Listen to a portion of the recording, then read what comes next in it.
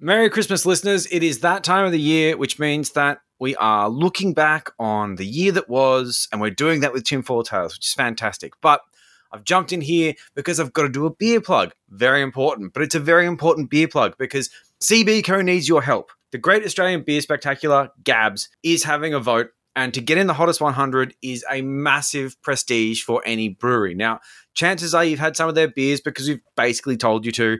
Maybe you've had a 10% discount because you've applied the CRP10 discount code in the checkout. Either way, please just send them a vote. The link is in the show notes, and it does make a difference. And if this does get up, well, CBCO just like us more, and that means, I guess, more free beer for me. So do it for me, do it for the Tin Cracks. I really appreciate it, and thank you guys. Enjoy the show. Where did you go to school? And here's your name. What do you think of what's going on right now, mate? These evil little invisible parasites. Satan-worshipping Freemason morons. Do you understand what I'm saying? We're not run by factions. Get the fuck out of camera! There are much more powerful international forces in play. Is this pink eye? Is this what pink eye is? I don't fucking know what's happening. Please go outside and look at the moon quickly. It's been crazy, guys, but guess what? It's how it is, mate. Mate, because I want to do you slowly. But I ain't spending any time on it.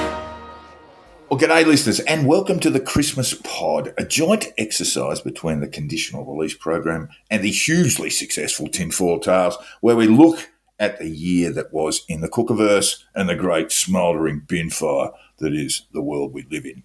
Yep, I'm here too. So for me, 2023 was hopefully the year that cookers would finally realise that nobody actually died from the vaccine. That didn't happen. Freemasons are mostly just bored old tradies who like wearing fruity skirts on a Sunday with their mates, like all 5 of them. And the fucking white hats were never coming. They're not coming. No one's coming. No one's coming to save you from the enemies you made up. It's just not happening. But instead, we have seen what we all expected, which is while many petty con men of the movement and bullshit push decided to sort of take extended leave and fuck off from their meaningless hobby cult, most of them doubled down and dug their heels in and created new, wonderful and bizarre reasons to be upset. So while we will likely never see the dizzying numbers of lockdown protests and that sheer level of misinformation we saw during the pandemic, it looks like the bullshit business model is still a very viable one. Now, Bozy and Guru are still trying to hang everyone they disagree with, and Maria Z is selling anything that isn't chained to the floor for an affiliate cut. And of course, it's mRNA-free beef, Maria. I mean, do you see an issue with that? I think there might be a bit of a scientific issue with that. But look, it's the truth at all costs.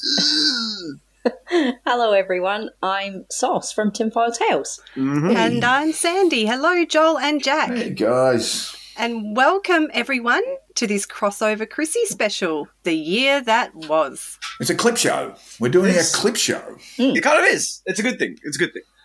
All right, so let's get into it. We started the year as we finished it with Brad getting arrested in Canberra. Yep, they were still there yelling at buildings, but only because Brad had caught and decided there should be a reunion of sorts. The reunion took place in the car park of the Canberra courts. I do like the name we went with, though, Barbie Coo. Yeah, a barbecue guitar. I like it. Why not? Because they were certainly talking like they were going to get the numbers. Remember that? But they are always going to get the numbers, so nothing changes. Yes, we just get older. January also saw more action for the Lawn Bowl set. Unite in White were handing in letters to RSLs and training barracks, demanded the military instigate martial law. Teeny weeny Malcolm decided it was time to talk about the 90-year suppression order, but the freedom movement did not buy what he was selling. Aww. He said that both he and his advisor Hugh had spoken with Bill Heffernan and had also reviewed the evidence, which I say loosely and deemed that there was no actual evidence. Yes. It was just stuff said under parliamentary privilege. Coward's Castle. The second thing that I want to say is that the former member of Parliament, who when he was in the Parliament raised that in Senate estimates, a couple of years later, I wasn't in the Parliament at the time, but a couple of years later when I heard about it, a few of our constituents told me about it, so I watched the YouTube clip. Well, I called that former senator and he said, "Oh, at last, someone has finally called me." And so we got together in my office in Canberra. He met me and he met Hugh, and then we agreed that Hugh and the former senator would get together in Canberra because he doesn't live too far from Canberra, and the former senator would bring a pile of material, and Hugh went right through that material on the day with him together. Now, I'll let Hugh speak for what he found, but the guts of it is that nothing that Hugh found in that former senator's material was admissible to court and would stand up in court. The list of 28 names exists, but it's an unsigned list. There were no documents actually accepted by the government that can be the subject of a Freedom of Information request. What happened was that the former senator at a government inquiry wanted to present some documents that were potentially damaging or certainly identifying some allegations against some people. The person who was running the inquiry took one look at it, said, oh, hang on, this is outside the area of the scope of our inquiry, so we're not accepting this, and handed it straight back. So it never actually was a document that was accepted or held by the government. It still isn't. I've seen a copy of that document.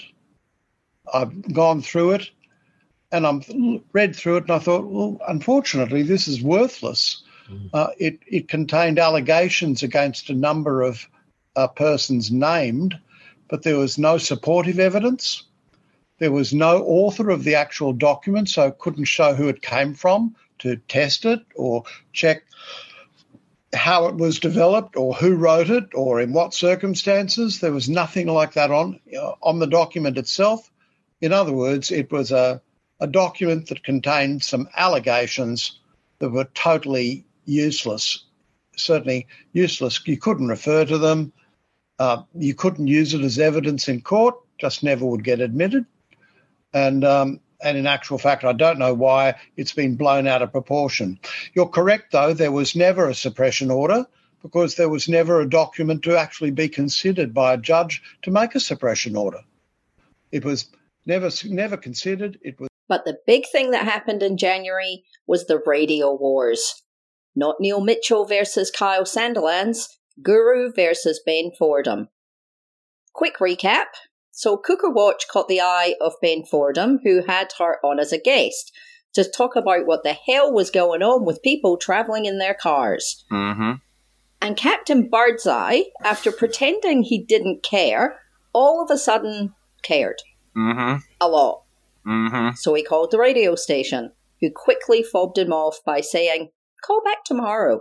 Silly Captain Feathersword, though, believed that to mean that he would in fact be getting on the radio to rebut Cooker Watch. But that most certainly was not the case. So we had a lengthy live at the crack of dawn, with Guru on hold, Mel on hold, lots and lots and lots of their supporters calling the radio station. That was fucked. Oh. That was so silly. And they were so angry and they were so entitled and they were so annoying. And you just like, come on, why would they have you on? And he has been on before and he was very charismatic. He did that whole thing where he was like, oh, I'm just a guy, the beer economy. Mate, you don't drink. You're just posturing. But it's that thing of just wanting attention at all costs. And in this situation, that dangled carrot couldn't handle it. That's it's it. a narcissism. It's the narcissism. I actually spoke with Ben Fordham at the time. And he was genuinely concerned for his staff, for his security, and that of his. He's got a young family, and certainly they took it very, very seriously. He said to me, basically, I've been out sort of driving home or coming to work, driving to work. He's certainly looking over his shoulder a lot more than he was, and that's what these guys do. They inspire fear. Yeah, that's the thing. It's that sort of classic terrorism thing. I've got absolutely no time for it. And yeah, at no point can I say a good word about these people. They are genuine parasites on society, and it will be great when they just stop. When they just decide that... I think we could argue, but I just don't think they ever will. I know. It's the narcissism that drives them, you see. I want this podcast to be over because we have no more content. Yeah, it would be very nice, but Yeah. it's the narcissism that drives them, and their gravest fear is that no one will listen to them anymore. Yeah. So, that would happen. what drives them to make the most outrageous remark? You know, the attention seeking. That will continue. Which, of course, now Elon Musk is monetized on Twitter. Anyway. Okay, so let's move on to February. The most important thing about February is that February 2nd marked the first anniversary of RV Out. Yes. Quite possibly the best thing that happened at Epic. We don't want you going up to people. Sorry about okay. Can you show you the footage? This man, he's on our side. He's on our side. But he can't do what he's doing. He has to have okay, so he's upset one person and he's apologised. That one is Sauce's favourite. I just know it because it pops up in all of our episodes almost. It's a good clip. He was named Rebel News Journalist of the Year. Mate, it's not exactly a wide selection. It's like with a whopping 20% of the vote. It's like a Logies. You get to vote for yourself. Yeah, it's pretty embarrassing. But when it comes down to that one, it was sort of nice to see some people sort of tweaking onto the fact that he is not only a bullshit artist, but also, even if you're not paranoid, you've got climate protesters that fucking Chris de Bruyn turns up to, starts asking about the weather, and then starts provoking them with nonsense. And they're basically just there going, I actually don't want you putting my face on your shitty little website for a bunch of people who really don't like me to then look at me and think, gee, I wonder if I see that person down in Newtown, I might hurt them. That's not that much to ask. And Chris is like, what? RV's a very similar thing. Stop broadcasting these people's face. These people are paranoid by nature. Harvey, I would think, and this is just my guess, but because of his support, he's a former member of the IDF, and because of his support for Israel, that's completely counter to the Cooker argument. So he's going to have a bad time with the battle ongoing in Gaza. He kind of depends on where they sit a little bit, though, Jack. The hyper-Christian side of the freedom movement are on Israel's side. Yeah, but you see this. The globalists, member of the freedom movement, tend to be more Palestinian on the Palestinian side. And the Nazis side. apparently tend to be more on the Palestinian side, which isn't hugely surprising, but it's interesting to see them. You're like, wow, you guys had to really flip a coin on that one, because I don't think you've gone to either side. Geopolitics is really complex, and so the Palestinians and the Arab world in general have always been supported by the Soviet Union / Russia. And so that's where a lot of that, the anti-globalist... You can see like a Bosie type just sort of like slipping right into that sort of little notch. So he will find that he will have less listeners as a result. Good. Yep. Can't be a bad thing. Yeah. Division is good. Thing. Yeah, we want to see them eat themselves from the inside. Lieutenant Dan's face appeared on a proposed $5 note. Ugh. Guru joined TikTok, and the pilot and the paramedic had a special broadcast with some sports stars who went down some serious rabbit holes during COVID. Oh, that's right, yeah. Yeah, we had Kelly Slater, Pat Cash, Trevor Hendy, and Matt Letizia. 2GB decided they'd had enough of Guru and his flying monkeys, and a dramatic arrest ensued, with Mel picked up on the road and a bunch of cops swarming the tinny. Oh, dear. Of course, Guru took the opportunity to red pill the cops who are secretly on his side. Of course. But really, it was just a ploy to silence them in the lead up to the New South Wales election. That's right. February was when they announced their campaign to win Australia back from New South Wales. Yes. From tyranny. But more on that later. Yeah, the Guru, or the human testicle as I prefer to call him, also turned up on radio talkback legend John Law's program, where he claimed the Australian government was sending Ukraine our tanks. We don't make tanks. It just doesn't even bear talking about. We do send Bushmasters, I think. Yeah, Bushmasters, but not tanks. They're not tanks. No, they're not tanks, but they let the truth get in the way of a good yarn. The interview featured this little snippet. I talk to God, said Guru. I think he's a little bit better than any psychiatrist or brain doctors. If you've got mental problems, you go and see a brain doctor. But anyway, that's your opinion, he said. Lawsy, and I'm happy to accept that, John. I'm a nice bloke, mate. Just the average Aussie concreter. Oh. And Joe, we have to talk a little bit about concreters, don't we? They are a fucking pivotal part of the movement. They're becoming a bit of a problem. I love them. I think they're the best. Well, concreter, you'll remember, of course, concreting entertainer Nathan Glover, who basically shut down a 5G, vandalised and burnt a 5G transmission tower near his home, and also dug a hole. Well, he dug a hole for Dan. He dug, yes, it was where he was going to keep Dan when he arrested him. Nathan's dug a hole. Nathan's dug a hole. And not only did he dig a hole for Dan, but when the Wallopers came to arrest him, he told them, that hole, that's for Dan. I'm going to keep Dan in that hole. He really missed the first lesson of law school, which is don't talk to the cops. He later said that he was just kidding. And I don't know, it's really not a joke. Oh, tell you what, it's a cracking joke for the cops. I'm going to kidnap the Premier and put him in this big hole I dug. Ha! Get it? Yeah, but Nathan Glover's a little bit of a different beast to Guru, because Nathan, of course, was a concreting entertainer. Yeah, and I don't find Guru very entertaining at all. But Nathan actually can play the guitar. Hey. And this is why he was a bit miffed, lockdowns and what have you. It meant that he could no longer play the guitar to a crowd anymore. So do we all know what happened to Nathan? Did he go to jail for plotting to abduct the Premier of the state? I think he did, and then he came out. He was remanded in custody, but he didn't serve. He was not sentenced to any jail sentence. So it was sort of time served and a whole raft of non-custodial penalties. I just recall seeing him back posting again about Dan Andrews. Yep. It's just really not encouraging. I mean, again, we're going to be looking a little bit at the United States today, but if that happened in the United States, that guy would be doing 20 years. Yeah, poor old Nathan in 2021, there was a Telegram security alert saying delete all chats with Nate Glove because he's been incarcerated and you can only assume his devices have been taken from him. Further showing that once right. Basically when the movement has a thing, once you've been done, they just want you to go away. The thing I like most about them is that they genuinely have a belief that Telegram is impenetrable. Yes. Very naive when it comes to... Well, that's the great thing. Also, one of my other favourite things about their absolute ineptitude towards technology is that they'll have an issue with their phones or something. And, of course, it's the government interfering. Mate, your phone sucks.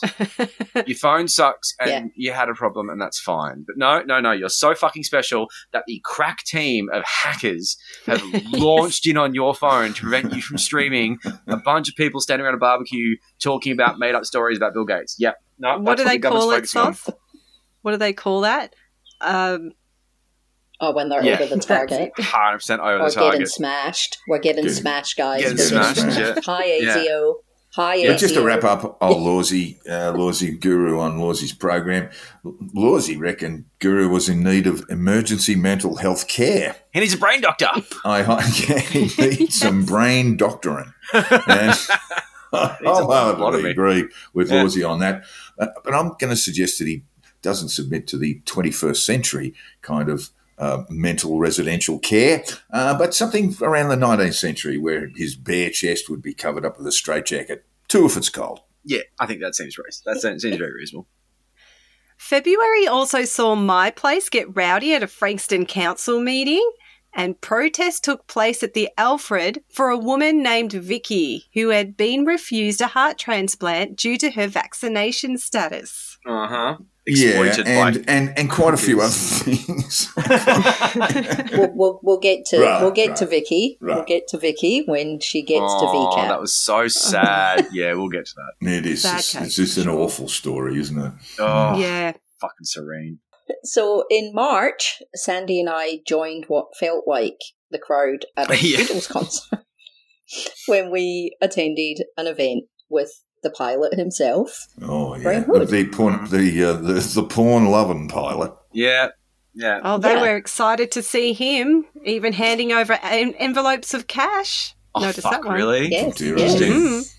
That's so dodgy. Guru was either out pressing the flesh in the gong or threatening families at the local Nippers Carnival, resulting in surf life-saving carnivals being cancelled. all because of a rainbow flag. Yep. Things then got more disturbing when a large group of men were seen marching the streets, chanting the Lord's Prayer in Newtown on a Friday night.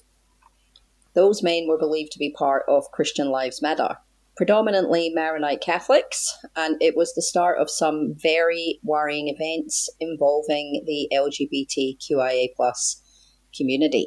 Unfortunately, in March, a visa was granted to Kelly J. Keane, also known as Posey Parker, and she descended on cities all across Australia with her hateful commentary and associated hangers-on. In Melbourne, the hangers-on included Moira Deeming, Angie Jones, and the National Socialist Network. And of course, that event has now led to Moira Deeming suing her former boss, the opposition leader in Victoria. She was expelled from the party. That took a fair bit of toing and froing too.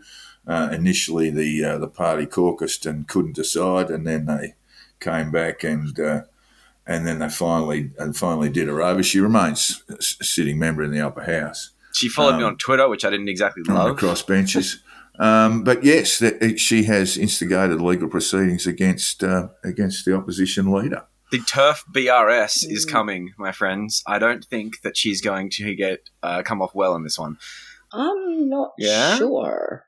I saw the other day on Twitter that there had also been a mayor of a local council who had tweeted something about Moira and Nazis, and I've got a feeling that she may have taken that person to court, and I believe she won. Okay. I think an apology was issued.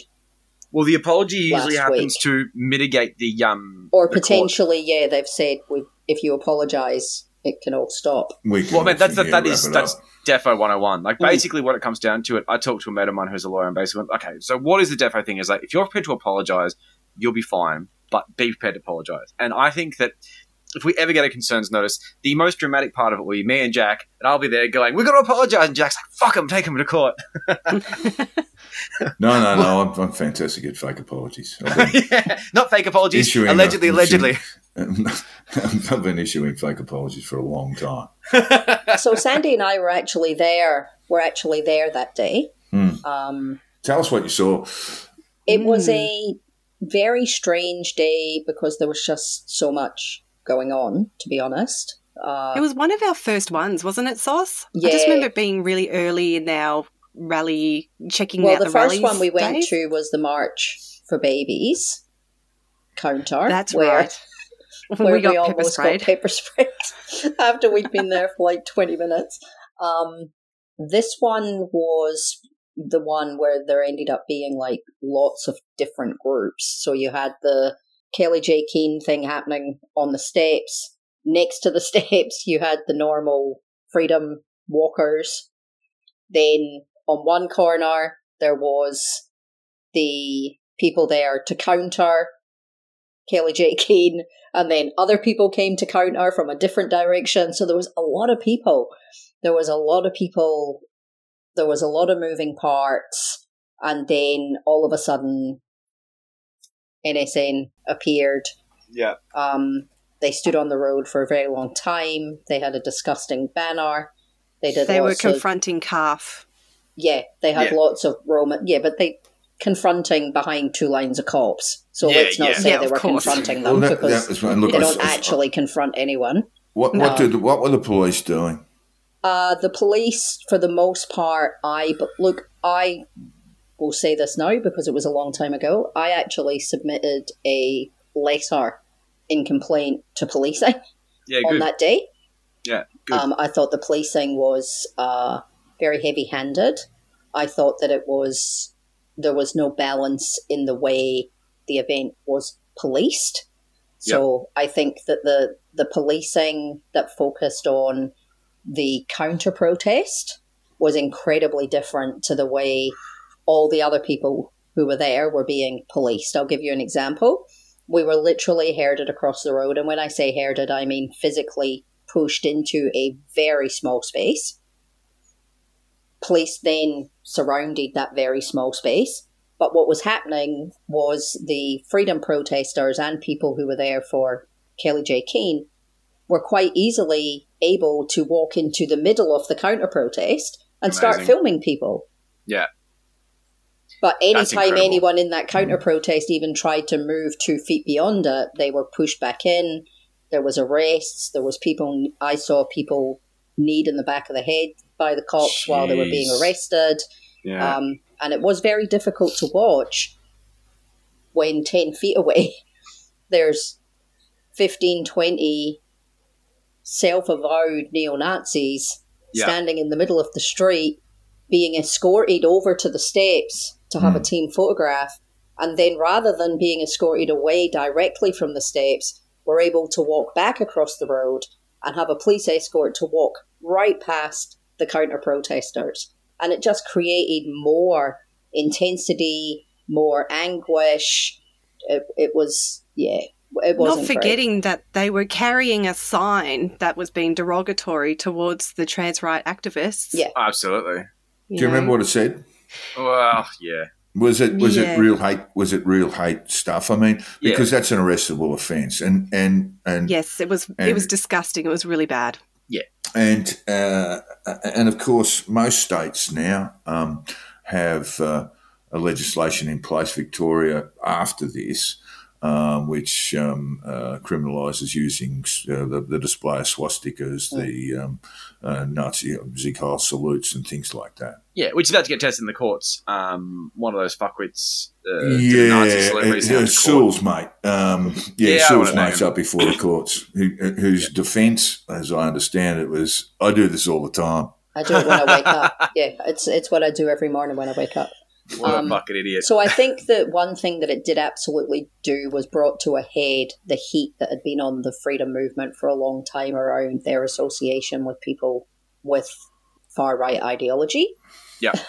Because they were welcomed. Half, in fairness to them, there was a percentage of people there who had no clue who they were. They welcomed them just because they will literally welcome anyone that agrees with them. Yeah. Because they like their banner, by the way. Correct. That disgusting banner, which should be pointed out. But it also was a little bit hard to swallow this whole, we didn't know who they were, when you've got Matt, who leads the Splitters group every Saturday as an ex-trainer of Tom Sowell for the Lads Society in boxing. And they were all masked. They were all masked. Yeah. So all in black. I mean, I know it's Melbourne, and there's a lot of people do wear black. Yeah. But for people to cover their faces, you pretty much know what you're dealing with at that point. Yeah, they weren't doing it as a pandemic prevention method. Let's just say that. No. And of course, Posey Parker moved on to New Zealand and caused a great deal of controversy there, where she was basically had to scuttle away and be protected. Yeah. She had soup thrown on her. Yes, she did. And what's happened to her since? What have we heard about Posey Parker since leaving New Zealand? She basically told to get out. Tasmania told her to fuck off as well, I believe. Pretty they did sternly, too. That's which right. was good. They were really good with that. So what have we heard about her lately? She did have plans to go back to New Zealand because the person unfinished business who threw that soup on her head or whatever it was actually charged. Yeah. So I think that she had planned to go back and, have a big moment in court. But I think that obviously she was advised fairly strongly against that by the New Zealand police, who I think said, do that if you want, but if you think that you're going to get protection from us when you get here, that's not going to happen. If you think we're going to be assaulted, correct, that's trying to protect you, think again. We're not mates. So I presume she's going to have a crack at UKIP or something like that when she gets home. Yeah, I mean, she's still, doing her thing. As with most of them, it's about doing a stunt every now and then. The vast majority of her time spent behind a computer screen on her YouTube channel, saying horrendous things. It was very telling when one of the things that she said, I think it was in Tasmania, it may have been New Zealand, I'm pretty sure it was Tasmania, where she said to them that she'd paid off her mortgage and she had a job that she'll never lose, basically. She had like a secure income in what she was doing. And saying that is one of those quiet part out loud things, because you meant to basically say, I'm doing this because I believe in it, not this is my job. Yeah. I'm employed to do this, and my employment is safe. Grift. It's just like, yeah. And I just had that moment of just like, you're not very smart. Because, if George Soros was paying me to do this, I wouldn't tell you. And on the 25th of March, of course, the good people of New South Wales went to the election, went to the state election there, and Chris Minns and Labor were thrown into government, able to form a government. But that was really a sideshow, Sauce, for the really big game. Yes. I mean, had to be stolen, wasn't it? A little bit like Trump. Oh, sorry. Yes. I mean, there's no fucking way that Bosie and Guru lost. No. I mean, come on. Not with that amazing campaign they ran. Absolutely. Well, and that party that he continues to not register. Correct. Is it One Australia? Like, is that it? That's Australia One Australia One. party, isn't it? Australia One. Australia One. Yeah. Very similar to the Canada First and all the other cooked parties. Well, look, with every vote counted, Ricky Bosie and his scrotum-faced partner in democracy would end up getting 35,888 votes. 88, Joel. 88. 88. He got that statewide as ungrouped independence, even though Ricky steadfastly refuses to register Australia on the Australia One party, which might as well be called the hanging and flogging party. That's their policies. That's now, most of it. 35,888 votes sounds like a lot when you say it quickly. It It is, considering just how mad Bosie and the human testicle are. Exactly. But it only amounted to a 0.8% of the total vote, and a figure of around 4% is what's needed to send Ricky to the upper house. And being second on the ballot, the testicle had no chance, although he seemed hugely optimistic throughout the campaign. And when the judgment of the people came, he couldn't figure out why the good people in New South Wales just couldn't see their way to elect him to the parliament. Bizarre. Well, we did see people stealing ballots. Yes. And we did see like those pencils with the little erasers. That's right. Oh, you know it. Yeah. And I don't know if they had the paperwork that they were supposed to have at all of those polling. Well, I mean, like, I don't know. jurisdiction, mate. There was a lot of issues around jurisdiction. I don't trust any of it. It was hugely funny because he thought at first, he has no idea how a two-tiered parliament works. So when they first nominated with him and the undercard to Ricky Bosie, he thought he was going to have a run for the seat. I think it's Kira, Mount Kira, in the Gong, in the Illawarra, which is held by the current serving health minister with a margin of about 25%. But the Guru thought he was going to take him down, and then Ricky had to pull him aside and said, no, mate. It's not how it works, mate. There's another framework here. There's a second level. Wow. It's a bicameral...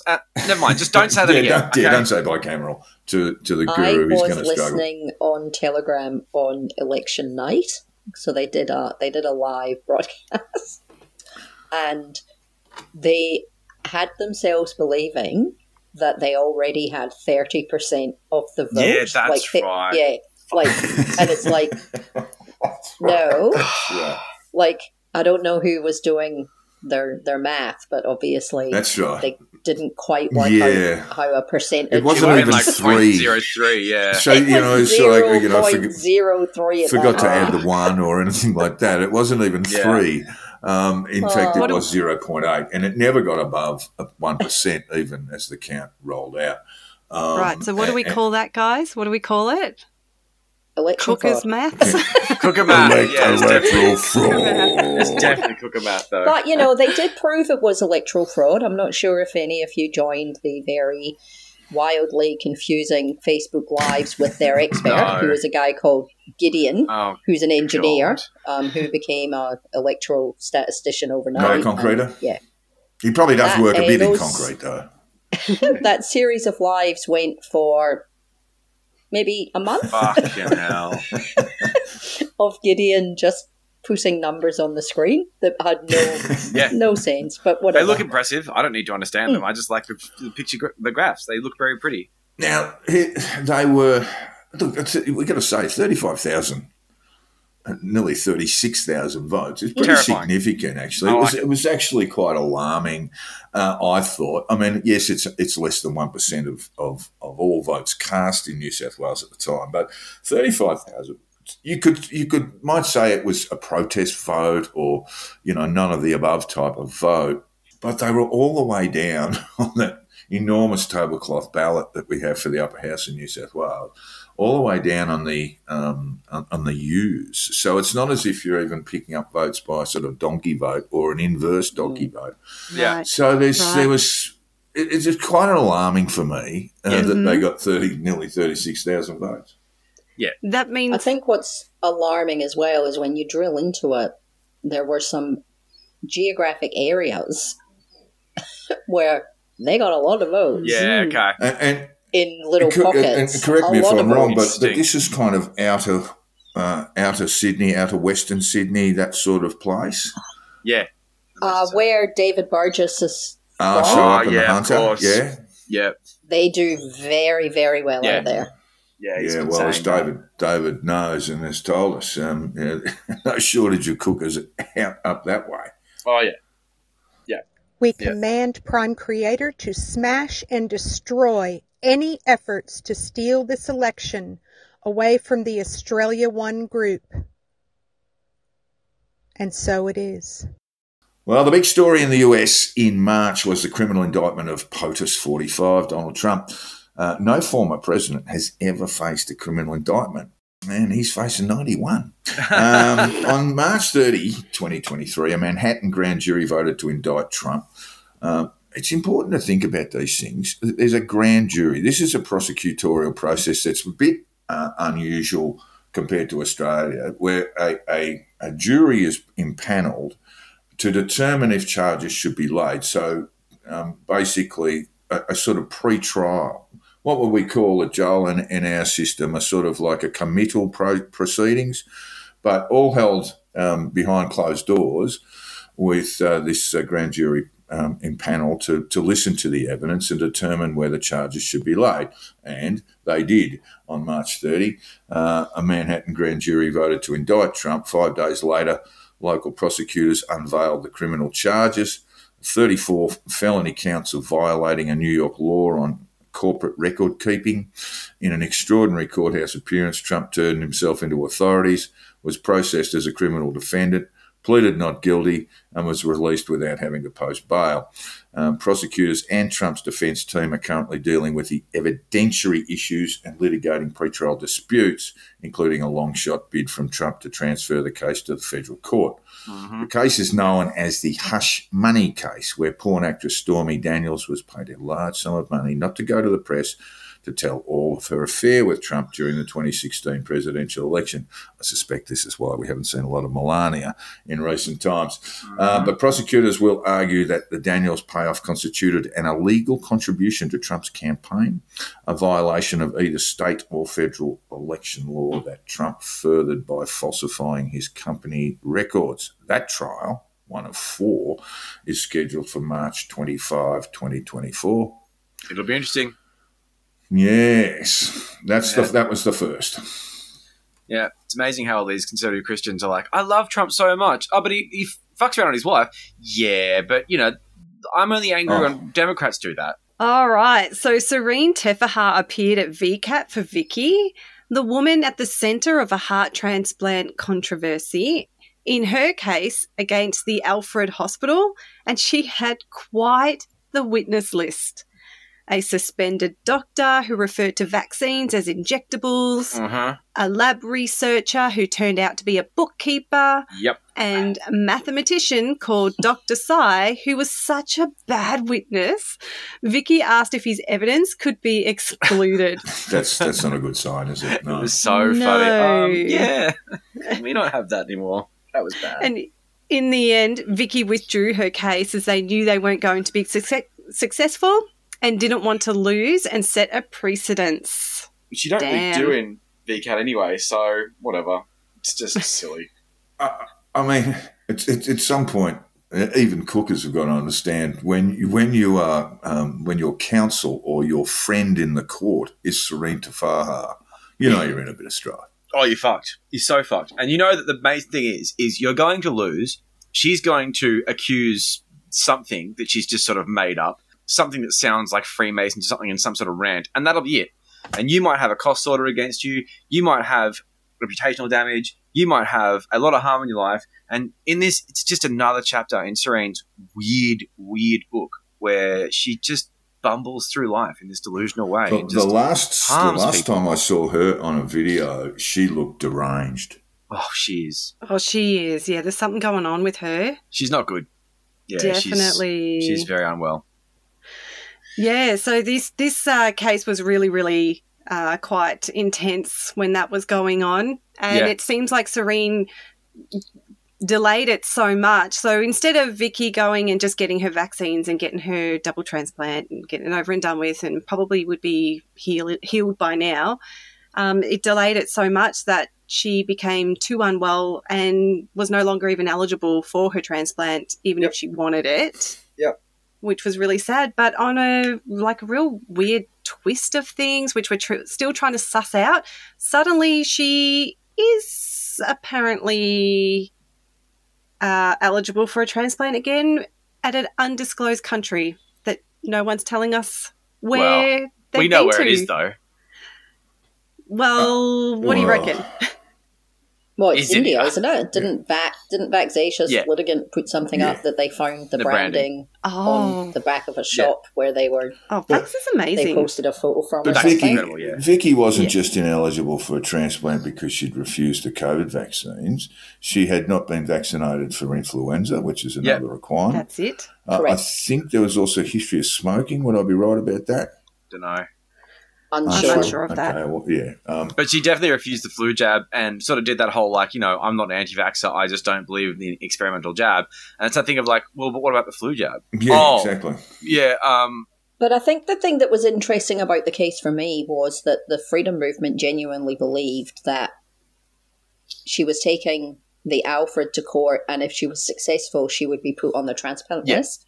And that actually wasn't what the case was at all. Yep. No. Well, firstly, the Alfred don't decide who gets put on the transplant list. There's a body of clinicians who make that decision. Yeah, but it was whether they discriminated against her by saying that Vicky needed to have vaccines because Serene was arguing that Vicky was part of a protected class based on what was actually wrong with her.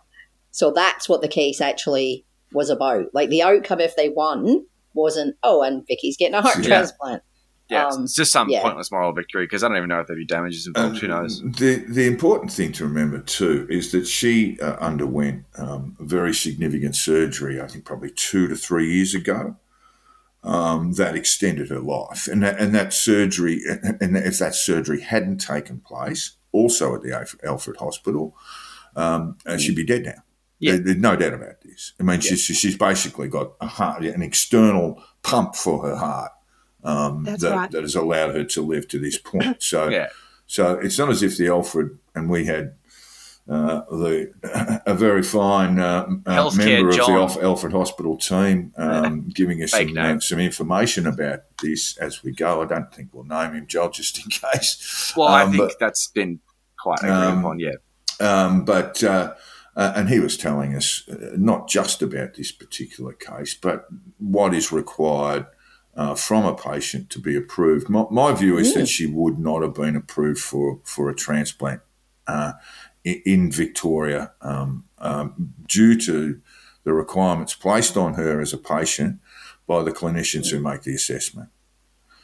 So, I mean, it's not as if the whole thing all around. Even if she'd won because she is even if she'd won the VCAT, she would just simply. I mean, the best case for her is that she would go onto a waiting list. That didn't mean that she was going to receive a heart transplant at some specific point in future. It's just like all transplant recipients or people on the waiting list, they wait, and sometimes they have to wait too long, and that's just the nature of the beast in terms of the very slim number of organs that are made available. Yeah. And our source also told us that one of the very senior anti-vax protesters in Melbourne had basically had surgery during the pandemic, and he refused to vaccinate for that. Yes. And as a result, the surgical teams had to basically build him a polytunnel to take him from surgery to ICU and isolated in ICU. Because he's annoying. And that's the thing. They say, they have a medical discrimination policy. No, they fall over backwards to save your life even though you're being a prick. And then when he woke up after his surgical procedure, he said, they probably jabbed me. And he was incredibly rude to nurses and all this sort of stuff. Prick. And you guys feel very sorry for him on a lot of occasions. And I understand that. But at the same time, after that from Healthcare John, I was like, you know what?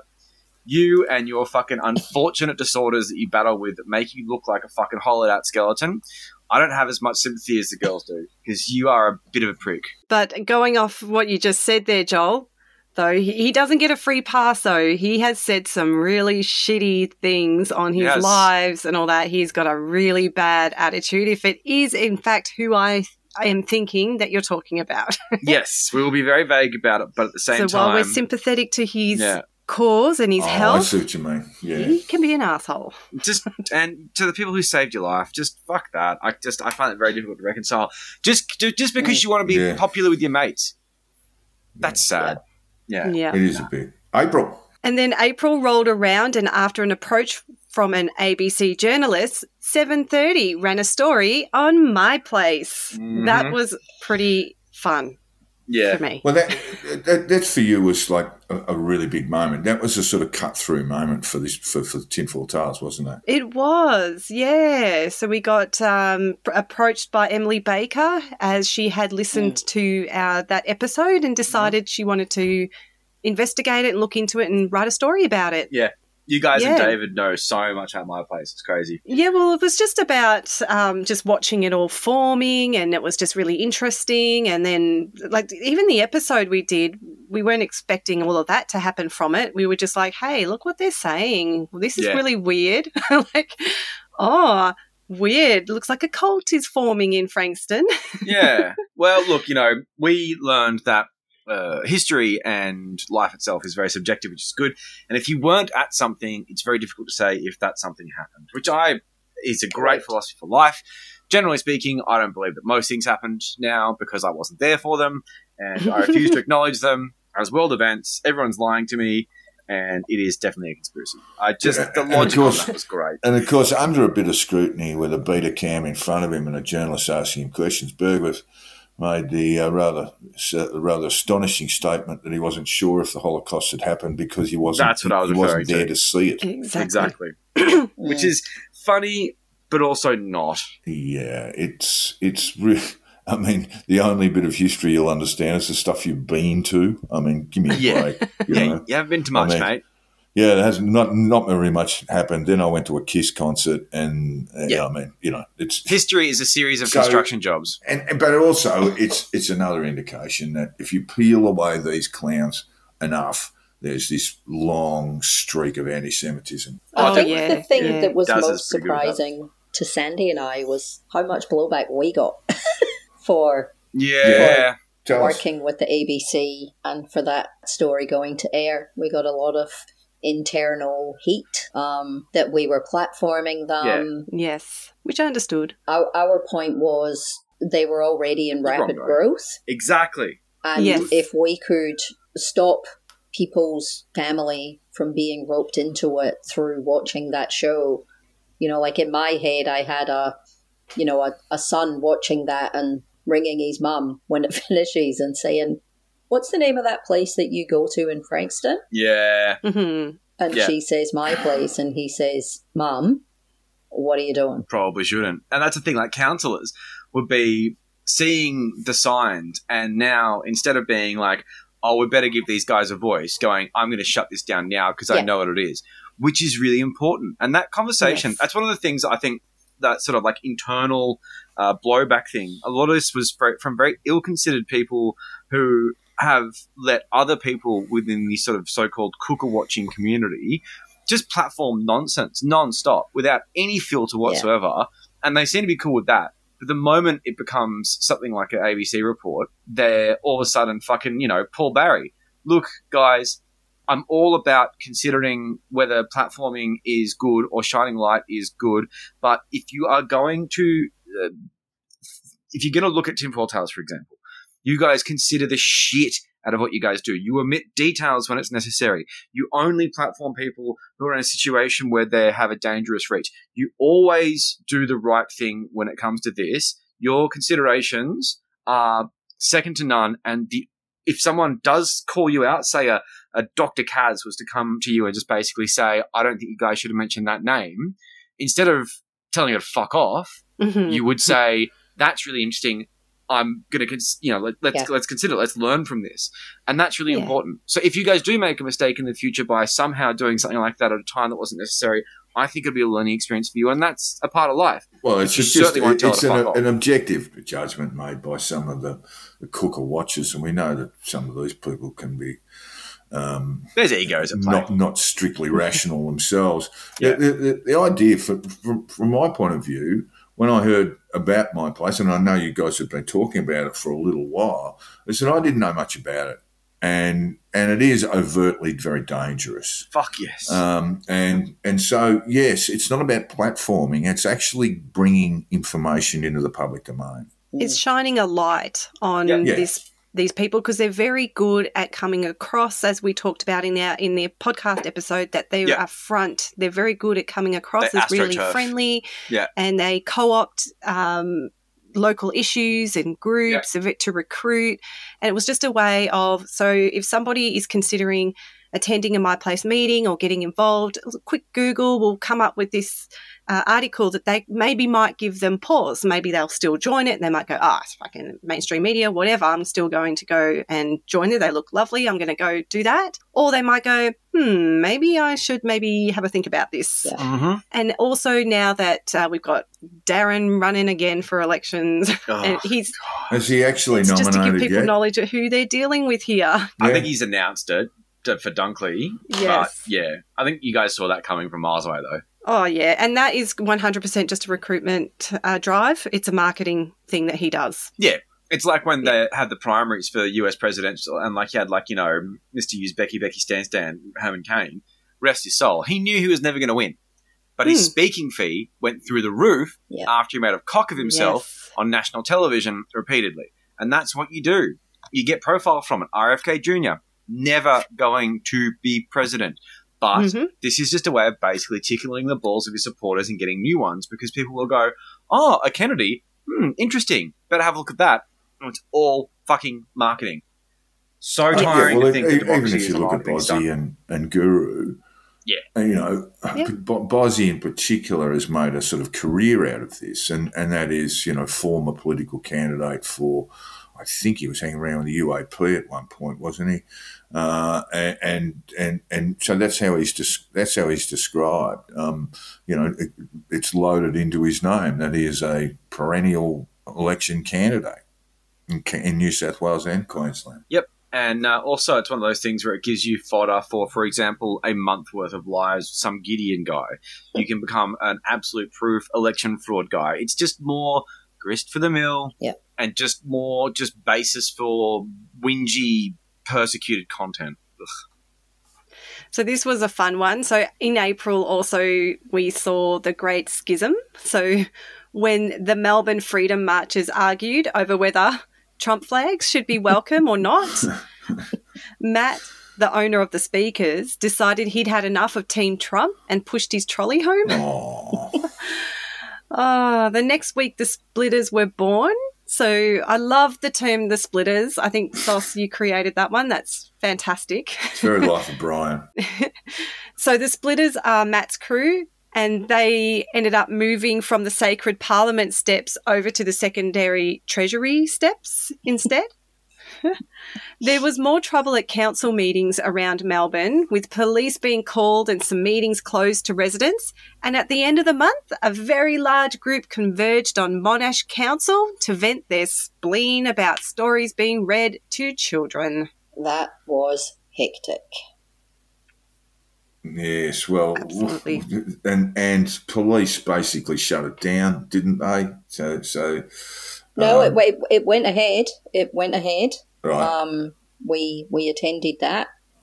You're in trouble when both Rukshan and Avi show up to the same event. Rukshan was saying that he was, he should be there because apparently he grew up in the city of Monash. That's right. Almost. So, yeah, they were getting very angry at the start because I think there were some conversations taking place in the building about should this meeting go ahead or not, because the doors were locked at the start. Yeah. I think the police did a little bit of an assessment, and then eventually the doors were opened and in everyone streamed, and they just behaved like feral. It was disgusting. Like, I've never seen adults behave in such a way at close quarters. Zippy was there too, wasn't he? He was. Yes. Zippy was there. Zippy was great when he said out front when he was being filmed with his little arrogant smiles off the cuff. And, our children are attracted to the same sex. And I'm like, I don't know if you should be thinking so much about who kids are fucking, mate. Because that's like, I don't think about children having sex. Little experience in handling children, he has none. It just seems that he does obsess about children a little bit too much. When Zippy becomes a father, and he did end up wanting to read to children, if you recall that. Yeah, that's conservative story time. Well, make sure it's going to be erotic fiction, straight erotic fiction. There's not enough psychoanalysis available in the world to cater for those kids' trauma after that. Babs can barely read. I mean, it's just pathetic. It'd be like he'd read Atlas Shrugged or something dumb like that. He's just a fucking asshole. But yeah, it was one of those things where I would love for his whole rant about children being attracted to the same sex as being something that was like a mistake or like a poor choice of words. You know that kids aren't having sex with each other, right? Like, people underage aren't just like rooting each other in kindergarten. A little bit disturbing, to be honest. It is a little bit fucking disturbing. I mean, like, maybe you need to look inwards, guys, because maybe some of your own have a few thoughts and might have an internet history that need to be checked out. I really had to feel bad for them because halfway through, because the crowd was so rowdy and they were banging on the windows and yelling at the council members, they had to suspend the meeting. Yeah. So while that was happening, the councillors had to actually walk through the whole group of protesters to get out of the way, and they were just being slurred at and yelled at, called pedo protectors and all this stuff. Like, it was horrible, and there was people there from the LGBTQIA+ community, and the way that these people spoke to them. If that was if I knew anyone there or they were members of my family, I would be disgusted and embarrassed. I don't think we can really explain how out of control it felt in that room. Potentially very dangerous. Very dangerous. I think we had a Zoom, a conditional release program Zoom that night, Joel. I think you were in and out, Sauce, and that's my memory of it. I was watching the events unfold a bit because while I don't always watch these things, and I do tend to keep a bit of an arm's length on these sort of like elongated media-filled things, I was like, nah, this needs to be looked at. Yeah, and you guys were very funny, and we were getting info from you guys. Yeah, it was. And I think Rukshan was recording it live, so I think you guys were able to watch. That's right. Yeah. Watch it live through Rukshan's thing, but yeah, and it was just it was a horrendous night. But the trans rights activists stood staunch. Yeah. There were some questions. Some of them got up and asked their questions according to for their community, and so all the power to them. But it was just it was a gong show of a day. All these people. It's just like if you get them all in a room and they just all egg each other on, and one will make a Exactly. comment, someone else will join in and make a comment. Yeah. Boo, shame, blah, Oh, blah. there's just this Yeah. woman, like probably in her Leave our kids alone. late 50s, screeching Ugh. about women's toilets at one Yeah. point. Ugh, God. You know what? I love women's toilets. I think about them all the time. So It's a bad. really big part of my life. It's a real, when they say like your political ideology, just protector of toilets is what I tend to write. They Like, just get a want to check fucking people's life. genitals at toilets. Like, It's that's the all most they want to bizarre do. thing. I just anyway. I'm a woman who has gone around using public toilets. I'm 40 now, or this whole time. I have never even noticed if there was a trans lady in my toilet. Don't care. Like, they're probably really, really good because trans ladies can look beautiful. Yes. And maybe they're just so good at it that I've never noticed them. I'm I've sure that's never happened. in my life cared. I've never had an incident in a toilet. I don't understand it. Yeah. I don't know about you, Sandy, but I am not looking for social contact and interaction when I'm going to the public toilet. You know what I mean? Oh, except if I'm Like, at a pub. I could literally walk past so true. Angelina Jolie in a public toilet and I probably True. wouldn't even notice because you're not going in there scanning everyone's face. I'm going in there to go to the toilet. Yeah. You're just in and out. Generally speaking, you're not meant to look at each other's junk as well. So That- it's that- just, yeah, there's well, right. yeah, that sort of, yes, but it is, although somewhat different due to, male physiology compared to female physiology. It is very part of an anonymous thing, unless you know that person before you walk in the door, Right. and no one really talks very much, or they might mutter about, if we're at a sports event, might mutter about the game. That's about all you'll get. Yeah. Yeah. Anyway. It's so silly. It is just really silly, and it's just more and more evidence that we sort of have these culture war issues sort of hijacked from the States, yeah. Yeah, that's and, right. and then brought to our country. And it just gives some people purpose. It gives them a sense of purpose. It gives them a sense of heroism. They're saving the kids. They're blah, blah, blah. And it's just filling this void. But why is this void there? I personally would point toward things like capitalism and its endless promotion of a better life that you'll never understand. And the way in which that if you're normal, you're not special.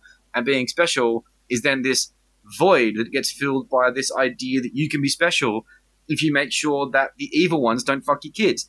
I mean, like, there's just all this going on, and I get to a point where I'm like, I don't care. You all threaten to make a commune in the exhausting. middle of nowhere. Fucking go and do it. Just go and buy your farmland, do a Rafa Fernandez, and just fuck off. Yes. Please. We're bored. And this meeting was just the beginning, and things will start turning around. We're only in April, so things will move on in that area. The So don't worry about 3-hour that. episode. Yeah, I know. I was just looking, it's an hour and we're in Fucking hell. April. Thanks for your We're patience. just moving on to May. It's good fodder for people on road trips, though. Let's face it. If they're going up the eastern seaboard, they'll be thankful that after this they'll go, fucking hell, I'm already in Newcastle. Good Lord. So we were still waiting for the war to be won, with the dates pushed back again, and someone... Once upon a time, not so long ago, grown adults would sit around their computer screens, tapping into a thing called Q, believing that there was some mythical person half a world away wearing a magic white hat. And this person, half a world away, was coming all the way down to Australia and New Zealand to save your sorry little ass. Yes, grown adults would stay glued to the myth that was Q. Night and day and night, year after year. And while they sat about, waiting for the mythical Q and his magic white hat, they sat so long that 80% of their countrymen were injected with poison. They waited so long for mythical Q and his magic white hat that most of their economy collapsed. But mythical Q and the white hat is coming to save you. They waited so long for Q. People started dying. The economic system was teetering on collapse by the hour. And still the grown adults sat, glued to Q. This mythical Q in a great white hat. They sat so long, they died there in front of their little computer screen. So as a result of that hectic Monash Council meeting, we started May with the cancellation of the planned drag queen story time in Oakley. And sadly, this wouldn't be the only event impacted by campaigns of hate. Karen Brewer started travelling the eastern seaboard, stopping in at cemeteries, Freemason lodges, and even Dan Andrews' Mulgrave office. Mm-hmm. Emboldened by the lack of police response at the Posey Parker gathering, the National Socialist Network called a snap protest against immigration, but it didn't quite go to plan. They hadn't planned for the absolute legend that is Sean Bedlam. So these fucking champs are on the steps of Parliament. You're a pedophile. Yeah, and they're shouting shit like this, right? You know? You're a pedophile. You're a fucking pedophile. They don't have a lot of rhetoric. They don't have a lot of fucking, you know, I don't know. I suppose they're into debating and shit. I'm not, but they're still fucking shit at it. And here they are. Hitler's fucking great-grandchildren. Bunch of fucking inbreds. Well, actually, you have to be a little bit compassionate because a lot of these people are literally fucking children. This bloke over here, Thomas Sewell, what he does is he grooms teenage boys who are standing here to join his Nazi organisation. I guess that's why they're so into this concept of pedophiles and groomers and shit, because that's exactly what they're doing.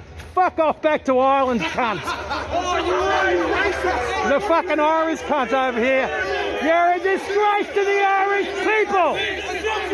Disgraziato. Go! Yeah, so for some reason I'm standing here by myself, which is not fucking ideal. So this was another one. This was a little bit of a snap one. And well done to Carve, who actually managed to get a counter-protest up for this one pretty quickly. Yeah, that was good. This one, though, the police had created quite a big cordon in that they'd pretty much cordoned off the entire intersection to try and stop them. But they did get there a little bit early, and they did get themselves up on the steps, and they did take their weightlifting stuff with them, and they unfurled another offensive banner. But some anti-fascists knew that they probably were going to get there early, so there was a little bit of a fisticuff moment on the steps, and then next thing, the cops were literally turfing them off the steps. It's actually a very funny video. Yeah, it is pretty funny. Where they're throwing their backpacks. They're throwing their backpacks. They're pushing them. They're pushing them down the stairs. Then their leader Tom got hit in the knackers by someone throwing a can of soup, and he went down like he was actually dead. A can of soup. That was great. Then they were chased down to the gardens, and they kind of stood there for a while, surrounded by the police again, protecting them from the counter-protesters. And eventually the police said, take your masks off or leave. They're your two options. So they decided to leave because, you know, they're not that brave. And they'll lose their jobs. And they'll, really sadly for them, they went back to their cars and all their tires were flat. Aww. So it's very sad. Not a great day. Are we glazing over the fact they brought a weightlifting setup to do deadlifts? Did. Yep, they brought that. Because that is one of my favourite parts of that. The fact that they basically went, we are going to show you what the Nazi white pride is. Check out my sick deadlift. Yes. And only in that bubble of male absurdity could you possibly think that that was a cool thing to do. It's like when you're a kid and you bring something to school that only you think is cool, and it backfires spectacularly because that moment you realise, hold on, I might be an idiot. That nothing about this is cool. I'm weird. And that's a thing. And some people learn that lesson and some people don't. Apparently Tom Sewell never learned that lesson because the idea of setting up a deadlifting thing to show how sick strong you are on the steps of Parliament House, that's cringe, Tommy boy. That's really, really cringe. But I'm so glad you did it because it made my fucking day. So thank you. And speaking of cringe, Monica announced that Reignite Democracy would have to close if more people didn't give her more money. Aww. Sounds a little bit like extortion, doesn't it? Sounds familiar, to be honest. This sounds like, wasn't this the time where she asked for people's inheritance? Yes. Oh, Yeah. Right. Cringe. If you've got a, I mean, she actually spoke directly to people, but it was if you've got a grandmother who's, on the wrong side of 80. You've got a house and you're just not sure what to do with it when you pass on to the pearly gates, Sling it our way. One of her COVID sacrifices. Yeah, that's it. Well, that's it. Yeah, it's that thing of like, look, you might get the spicy cough, and if you're anything like me, you're unvaccinated. And you might have a house somewhere in a nice postcode. I think you see where we're going with this. Please give me your money. King's sacrificing for her inheritance money. Yeah. Anyway, so she faced court for incitement to breach Cho directions and then took off on her overseas work trip. Well, I don't know that we can call it that because I'm sure she was going as a tourist. No, this isn't her. This is her European. Yeah, I know. But staycation. But this is the she thing, was she says clearly working while she was away. Well, she kind of was. She did functions. That might not be a problem for Australian immigration officials. It might be for the French. It might be for the English or the UK. But I think the whole thing was basically like a tax dodge. I think she was probably told by someone that if she was outside of Australia for 6 odd months, then she would basically be able to dodge taxes for the year, which I don't think that's true. And I think there's a lot more nuance to that. But it's just like Arrested Development. I've got the worst fucking lawyers. I mean, chances are Gareth told her that. I'd love to hear that tax advice. If you don't want to pay tax, just go overseas. And the ATO, they'll just be completely confused and they'll just stop whatever they were going to do. Yeah, exactly. It's totally normal. It's not really a sensible thing. But back of the mind, and this is just mere speculation on my part, and we'll get to Monica and her additional woes in the courts coming forward. But from what we understand about the donations we received, it's income. And she will have Reignite Democracy as a company, and she may well pay herself a small stipend, so $25,000 to minimise her own tax. But at some point, Reignite Democracy is going to have to pay a fairly significant tax bill. Yes, absolutely. They are not a charity as much as they act like one. No. So, yeah. But I don't know. I do not know. They don't act like one, Joel. They just simply don't. They act like it's a grift. It's a con. Yes, but they do ask for donations. That's right. So only because parallels. she says that she couldn't get it to be classed as a non-for-profit, so she just opened up a business account and then told everyone. Anyway. Just keep slinging us money. Hey, and if Grant's going to fall off the branch, fling us a bit of the estate. Yeah, exactly. It's yes. So the highlight of that court appearance, though, for Sauce was that someone had a screen name because you could all call in and watch it, and someone's screen name was Micro P Morgan. Is that why they broke up? Well, maybe. Yeah. I haven't got to the reason for the breakup in the book yet. I think it must be towards the very end. Oh wow! Yeah, of course. Oh, you've got to let us know. I'm guessing it's going to be a very one-sided recanting of events. I don't know. I just saw Morgan's face at that Maria Z interview, and I think he ended it. Sorry, she annoyed the crap out of him. Yeah, I can imagine that. Yeah. You've always said he's got scurvy. Yes. You think he's got scurvy? Yeah, he's Prince just got that pale. The sunk look where his eyes just look like he's just sort of beaten over the head with the fucking telephone book. And at times I sort of feel sorry for him. But look, allegedly, and I don't want to cast full asperity because there is a reputational impact of saying this. But I want to say that my gut feeling is that he smokes a shitload of bongs. And that's why he has that sort of sickly face. And then we had more storytime events that were targeted by relentless hate and cancelled. But this time, some angels had other ideas. So this was when Rainbow Community Angels was born. And they were basically the OGs of the LGBTQIA community who decided, hang on a minute, what is going on here? This is not on. And they formed this group of people that went and decided, went to protect events that were being cancelled. And so then instead, they would then hold these events themselves to just make sure that they kept going. Yeah.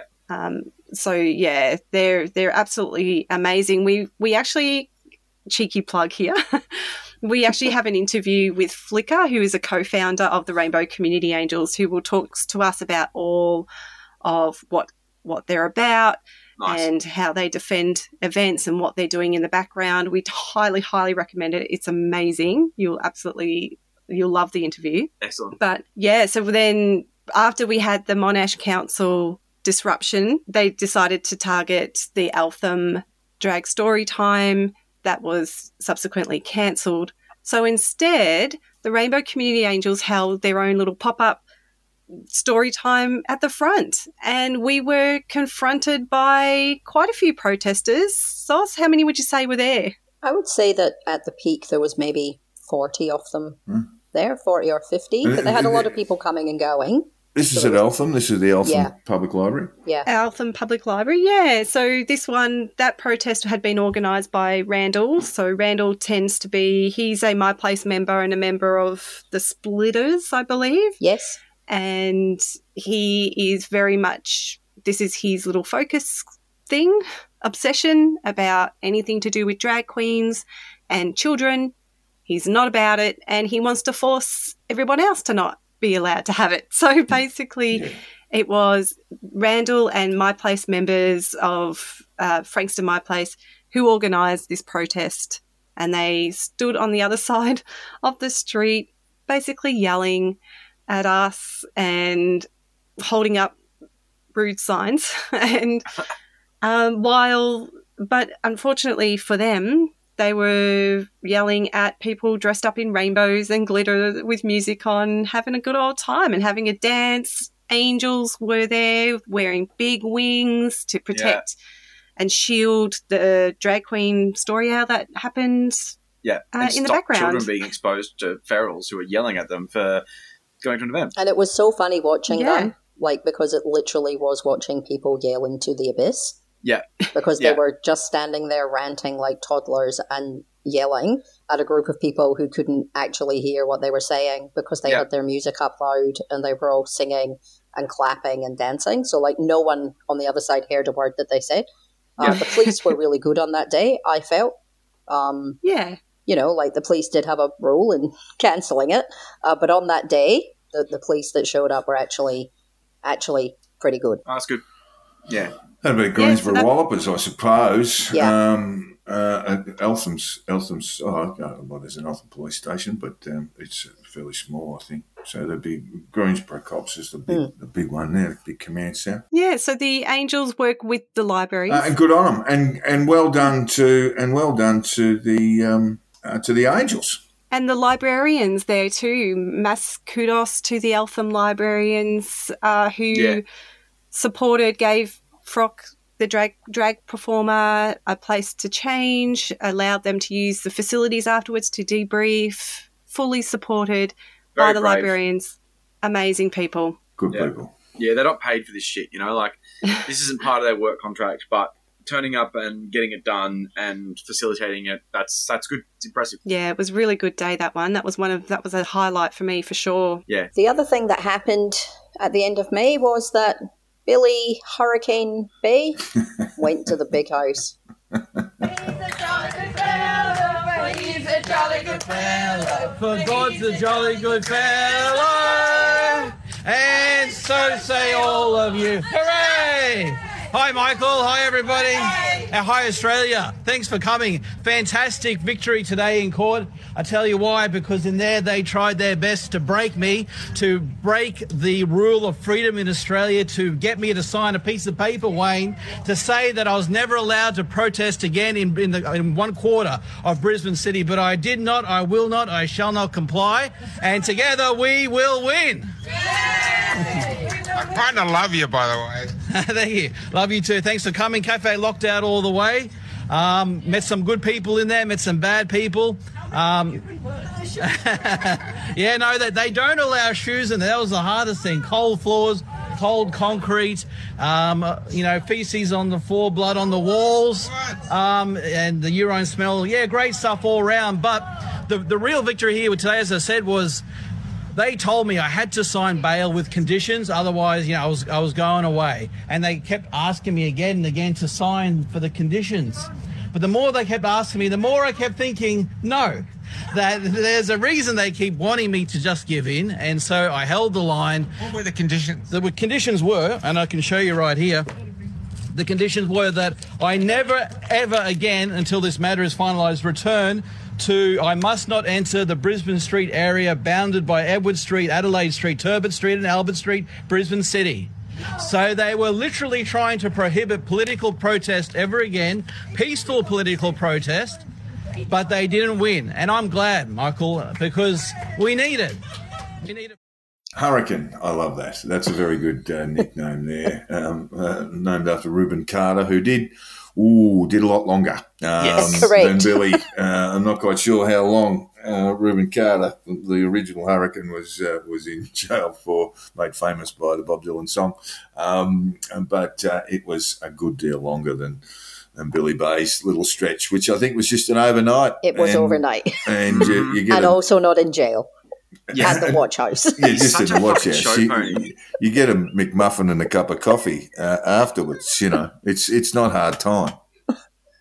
So the start of June saw grown adults on Twitter celebrating the cancellation of a rainbow ball for young people in a country town. Grown adults sending bomb threats. Love and light, guys. Mm-hmm. Yeah, That's not great. No. And these kids are one of the worst places to possibly be growing up queer is the middle of nowhere, where it's not just the fact there might be some general increase in bigotry and misunderstanding and not have that same sort of inner city mindset to these things. We're all like, gay people, give me 12. But there's also a really sort of isolating thing of because you're very, very, very much in a minority of the population, that you may not have people who are like you in the area. So bringing them together and just basically saying, okay, we're going to hook you up with some mates here where you can be with your people, you can speak about things that affect you, and you can just generally feel normal for a night.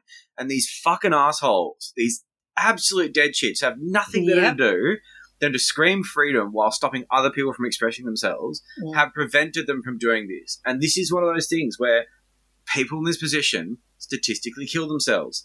And if you're going to save the kids, maybe think about extending that to all children and not just ones you politically agree with.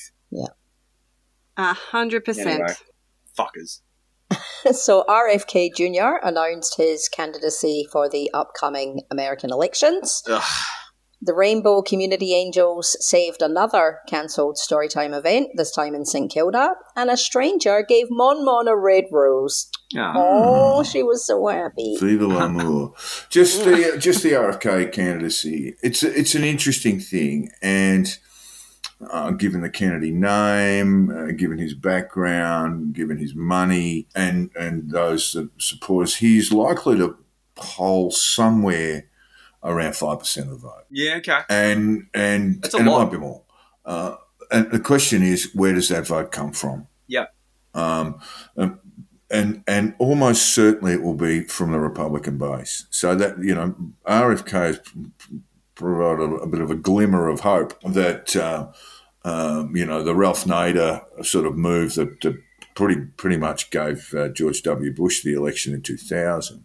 Yeah. Will work the other way. Yeah, it'll be interesting to see if the Cooker vote over there gets split. And, when it comes to Trump and vaccines, you got to remember, Trump is quite proud of his vaccine record. He's quite proud of creating the vaccine, which is very difficult insofar as that MAGA cult movement became the face of anti-vaccine as a result, primarily, I think, just basically oppositional defiant disorder.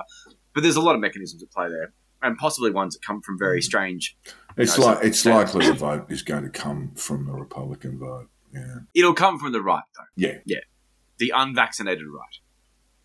In surprising news, Ricardo Bossi was sworn in as Australia's Commander-in-Chief, and Guru had a revolving door at the cop shop. My Place lodged paperwork to take the Yarra Rangers Shire to court, and the Lake Yellers ticked over 500 days of absolutely wasted time. Karen, that's insane. Take a bow, guys. Oh Take a bow, guys. That's almost 2 years of your life that you've wasted. Just yelling at a body of water and a building.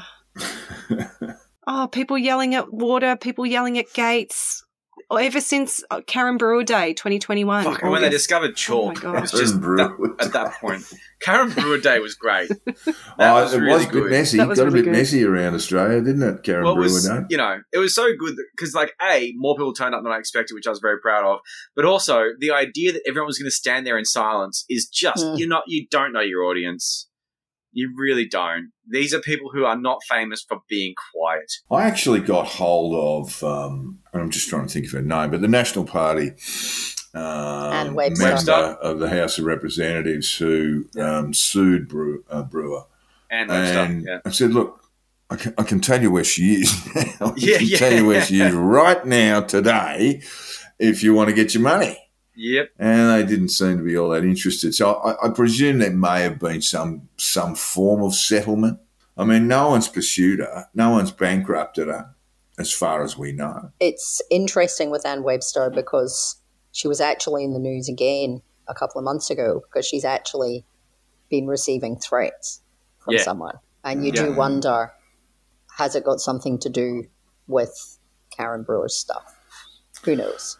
Who knows? All I know is that her office is not very keen to talk about it, talk about the settlement. Of course, Brewer had made the most outrageous claims that Webster was involved in pedophilia and in basically running involved in the organisation of a sex trafficking ring, child sex trafficking ring. Yep. Yeah, all right. In June, Donald Trump's legal bills just went up a notch, just a touch, when he was indicted again, this time a 37 felony count indictment under the Espionage Act of retaining documents of national security importance and the odd count of obstruction here and there. And that trial is scheduled to begin in May 2024. It's the one he's wide open about because there is a concerted effort to remove documents from Mar-a-Lago. There was a concerted effort, and this is why he's been charged with obstruction, a concerted effort to turn off CCTV footage or CCTV cameras at Mar-a-Lago to show the person that he's been charged with removing these documents from Mar-a-Lago and then placing them in safer storage. I mean, they're national security documents. He's leaving them in a hotel room. Yeah.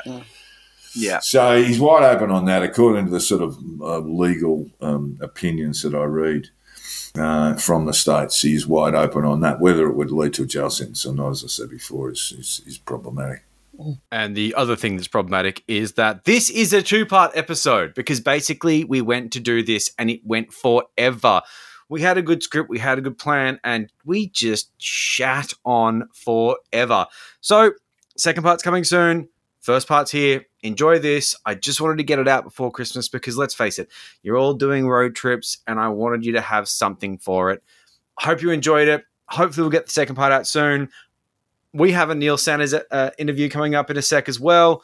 2 Jacks is coming out today. There's plenty of things to keep you amused and keep you away from the mainstream, or should I say lamestream media podcasts that I keep on seeing advertised in bus shelters.